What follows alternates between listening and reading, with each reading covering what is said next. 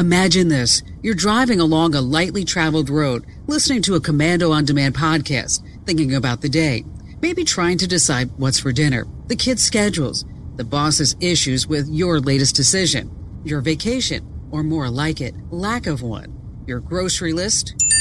Then it happens. Did you just take your eyes and concentration off the road to look at your phone? It was just a quick check you justify, only a glance at the screen. What if you're stuck in bumper-to-bumper rush hour traffic or stopped at a light? It's okay then to read a text that seems more important than the car you're controlling.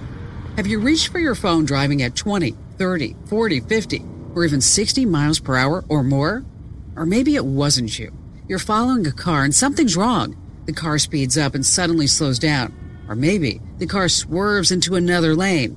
Then, as you get closer, you see it. The driver's right hand is holding their phone pointed directly at his or her face and braced by the steering wheel.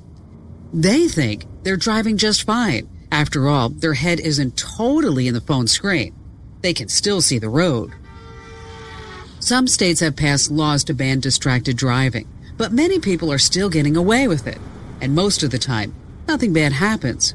But if you make a habit of answering texts while driving, or sending emails, or using the web, or playing around in an app, or paying bills, eventually it will catch up with you. I remember the day of the crash. It was June 30th, and Andrea had the day off, and was going to spend it with her girls that day. I remember that I had to make a payment on a loan. And I thought, what better time to do it now? If I forget, I won't remember to do it later.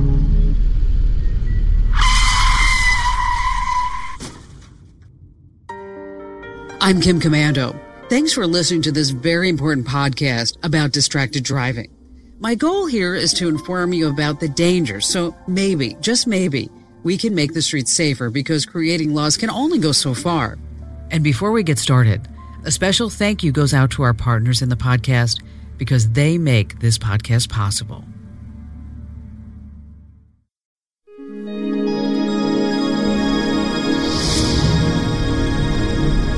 911, where's your emergency? There's a girl in the bed. I think they hit by a car.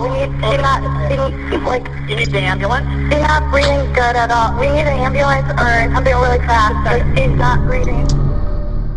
A father, Matt Boweave, forced to raise his two daughters all by himself.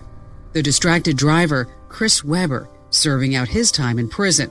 Chris is remorseful. He knows what he did was terribly wrong. He wishes he could go back and do that day over. Tears roll down his face when he talks about the tragedy. He also claims he's a good guy who just made a mistake. And we ask ourselves, how many of us have done the same? It's become an epidemic. Did you know that on average, sending or receiving a text message takes your eyes off the road for 4.6 seconds? The equivalent at 55 miles an hour is driving the entire length of a football field blindfolded. In 2015, 10,265 people died in drunk driving crashes, one every 51 minutes. During daylight hours, approximately 660,000 drivers are using cell phones while driving. That creates enormous potential for deaths and injuries on U.S. roads. We have this tendency to dwell on fatalities, and in the meantime, we overlook the number of serious injuries. I mean, there are millions of people injured in motor vehicle crashes every year, and in many occasions, they are life-altering. And, that's where I've begun to dwell, because if we could reduce these crashes, naturally we would significantly reduce not only the fatalities, but significantly reduce those injuries. Jay Anderson sees this firsthand. He's the executive director of Stay Alive, Just Drive, a nationally recognized crash education and awareness program. He says that just because someone survives a crash doesn't mean they're going to be okay. For some, their life will never be the same. That's something that we do overlook. I'll use Hannah Grant as a great example. She was a young lady involved in a distracted driving crash, was the passenger in the rear of the van, took the brunt of the crash. Distracted driver ran a red light at 55 miles an hour. She spent 22 days in a coma. And there was no miraculous made-for-TV awakening. No ensuing smile crossed her lips with what happened, because this funny, bright child, with her life full of endless possibilities, has been sentenced to life in a wheelchair without parole. That was 8 years ago. She has a traumatic brain injury and requires 24-hour care, all because of a distracted driver. We extended an invitation to Hannah's mother to talk to us about her daughter and how the accident changed their lives forever. She wanted to, but she just couldn't. No, it wasn't because talking about it would bring up too many awful memories and heartache. She doesn't have the time. Hannah is back in the hospital. This time, Hannah is suffering with a disease worsened by her injuries, all because someone ran a red light and they were not paying attention to the road. It would tear any family apart. This is a very special family. She just recently turned 15, and instead of receiving her driver's license or her permit to drive, she's spending time in the hospital trying to maintain some quality of life. And Hannah's not the only one. There are people all over the United States in the same situation, victims of a distracted driver who weren't killed, but they will spend the rest of their lives dependent on others for survival. As far as the distracted driver who hit Hannah, well, he was cited for running a red light and later released. Hannah's family tried to sue him, but he filed for bankruptcy. I don't know what kind of person he is. I don't know if he just shrugged it off and said, well, accidents happen. But I do know that he will have to spend the rest of his life knowing that Hannah will never, ever be able to function on her own again. We have two choices. Our pain is exactly the same either way. We can sit home and do nothing, or we could try to do something positive. That's Russell Hurd. He faced that decision when his lovely daughter, who was living her dream until 8 years ago. My daughter came out of her development and stopped at the first traffic signal, and along with 9 other cars. And a tractor-trailer driver was texting his company at the time. Heather Hurd had plans. She'd moved from her home in Maryland to Florida because she always wanted to do one thing. She wanted to work for Disney World. Beautiful in every way, her flowing brown hair framed big brown eyes, and well, Heather loved life and adventure. From the time she was a little girl on her first visit to Disney World, she always, when we were leaving for our last day of vacation, she would always cry and say, one day I'm not going to have to leave because I'm going to work here. So when she was chosen out of 300 applicants to be an intern, she made that dream come true. Like I said, she was just a very, very special girl and young woman.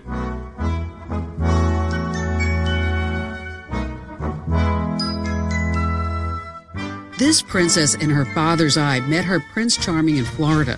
They were so much in love. They did everything together. They even finished each other's sentences. Heather called home and announced they were going to get married. Russell, his wife and son, traveled down to the Sunshine State to help plan the wedding. The day was bright, and they were all so very happy. Mom, Dad, and little brother sitting in the wedding planner's office, waiting and waiting. But Heather never showed. Heather was never late to anything. So we were waiting. 12 o'clock came and went, and we knew something was terribly wrong. Her fiance was not answering his phone. She was not answering her phone. We finally rushed back to our hotel room, and the light was flashing in the room, and we found out at that point that there had been a crash. It took us about 3 hours of trying to find out information until we finally did find out that she had been killed on the scene.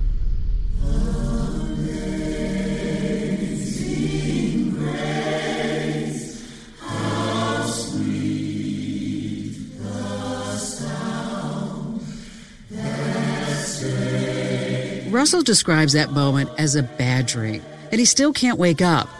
He and his family went from planning a wedding to a funeral in just a matter of hours.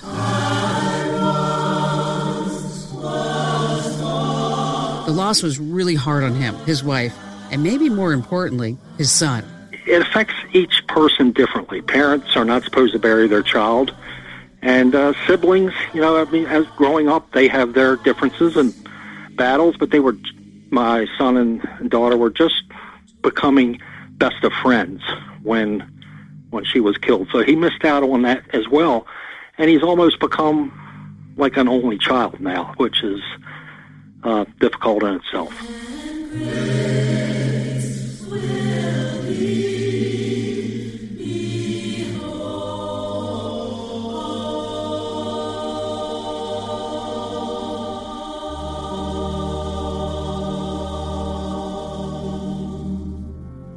The tragedy 8 years later still stings. You can hear Russell's voice shake when he speaks. He lost his baby. He lost her babies too, any grandchildren he would love, teach, and share stories with.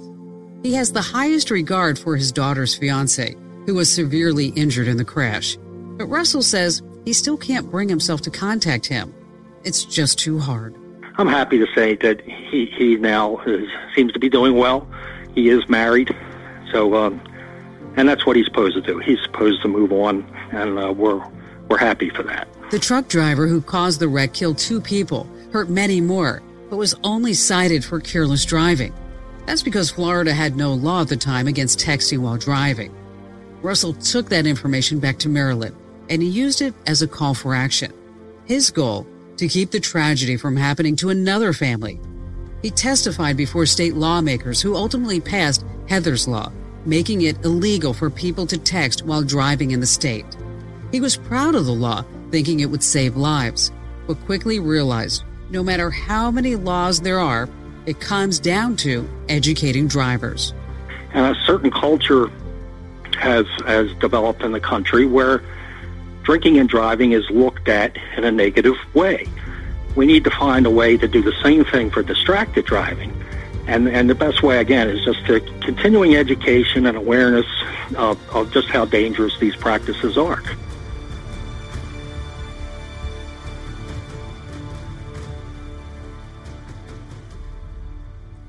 It happens to all of us. We're traveling down the road and we hear that sound. It's a text message, and almost as if it were a reflex, we just want to take our mind off the road and shift our focus onto our phone. But it has to stop. Before we talk about how our brains work and often don't work well at all when we multitask, I'd like you to take a moment to recognize one of our partners who helped make this podcast possible. We've already heard from Jay Anderson. He's the executive director of Stay Alive, Just Drive. I have had people walk in front of me while on their devices. I have been walked into by people on electronic devices. I've had, I don't know how many close encounters with people on the road. So we're only fooling ourselves. I mean, our brain is not designed to do that. Driving is the most dangerous thing that we do on a daily basis. Anytime you're behind the wheel, you need to stay alert. You need to stay focused at all times. And you can't do that while engaging in the use of an electronic device. You can tell when the driver interrupts the conversation to concentrate on their drive. Becomes very, very obvious. When they pay attention to their driving, they pick their speed up. When they engage in the conversation, their speed begins to slow down. They start to stop and slow down at green traffic signals. They drift out of their lane. And then when they realize that they're doing that and they concentrate on the driving, boom, their driving improves once again. They go back to the conversation and their driving begins to dwindle. Very, very apparent. We falsely think that all those traffic laws are actually traffic suggestions. That's because it's never going to happen to us. We're just way too careful. We're smarter than that. It's not that long of a time. Think again. It only takes a split second of a distraction to run anyone off the road, including yourself. We had a officer here in Fort Myers, and he was following an individual preparing to make the traffic stop, and as right after the driver made a right turn onto a highway, speed maybe at 30 miles an hour, that he crashed, right? Now you're figuring 1 o'clock in the morning, the guy's got to be impaired. He crawls out of the vehicle. You can clearly see the cell phone hanging to his side. After further investigation, the individual tested negative for drugs and alcohol and clearly admitted that he was texting. Now, If you're a law enforcement officer and you can't make that determination and it's that dangerous, how does the general public make that determination? Most states are doing their best, passing laws trying to curb distracted driving. Right now, 46 states have laws banning text messaging for all drivers, and 14 states prohibit drivers from using handheld cell phones. Some states even banned hands-free devices. But a lot of those laws are secondary, meaning a police officer can only issue a ticket if a driver has been pulled over for another violation, like speeding. Jay Anderson wants to change that. He believes there should be tough penalties for those who drive while distracted. If we were to treat this like a DUI and send a stiff penalty, perhaps some jail time, especially if you critically injure or kill someone, then society perhaps would begin looking at it in a different perspective. There are lawmakers in some states who are fighting distracted driving legislation. Quite frankly, they're probably some of the biggest defenders. For whatever reason, until they suffer a personal tragedy and it hits home, they're often the staunchest opponents of any type of legislation. And sometimes you have to take baby steps and enact legislation and then strengthen it, as we did, for example, with seatbelts. No matter what, laws can only go so far. Russell Hurt discovered that soon after Heather's Law went into effect. Drivers have to understand that the brain can't do more than one thing at one time, especially while traveling down the road at 55 miles an hour. Watch people in the parking lots, watch them in the grocery stores, watch them in the movie theaters. Even in church, it doesn't matter where you go any longer. You watch people on skateboards. They have an electronic device in their hands. They're riding a bicycle. They have an electronic device. It's absolutely incredible. The problem is we don't think about how dangerous it is. We don't think when it's appropriate and when it's inappropriate. And I think the two questions that we all forget and we should ask ourselves anytime we engage in dangerous behavior is, number one, is it necessary? And number two, is it worth the risk? No matter what law is created, ultimately, individual drivers are the ones responsible. And we should educate drivers about the dangers of distracted driving. If you're trying to cut out the temptation of distracted driving, try throwing your phone in the back seat. Remember, out of sight, out of mind. You have to set an example for the kids, too. I met a woman once who told me that she puts her phone in the trunk of her car when she's driving. She taught her daughter to do the same. I asked her then if she thought that the daughter actually put her phone in the trunk when mom wasn't in the car. She shrugged her shoulders and said, "Probably not." Well, too many parents don't get involved until something bad happens. Tech can help, but it's absolutely no substitution for parental guidance, reinforcement, and direction. There are a few apps that can help. I've spoken about them on my national radio show, and I'll tell you about a few of them now, but just remember, the apps can only go so far. First is Canary. It notifies parents when the phone is unlocked while driving. Cell Control is another. It requires a device that's installed under the steering column. It monitors when the car is moving and stops screen pop-ups when the car is in motion. Text Limit allows parents to set a speed. The phone's features turn completely off or partially off when the car reaches that speed. And finally, DriveSafe.ly. It sends an automatic response like, "I'm driving," when there's an incoming text or email. So put the phone down, turn the phone off. Put the phone in the trunk if that's what it takes. Russell Hurd has the best advice, and I'd like you to remember this the next time you're tempted, and share this podcast and advice with all you know. Somebody loves you. Somebody's waiting for you to come home. Put the phone down.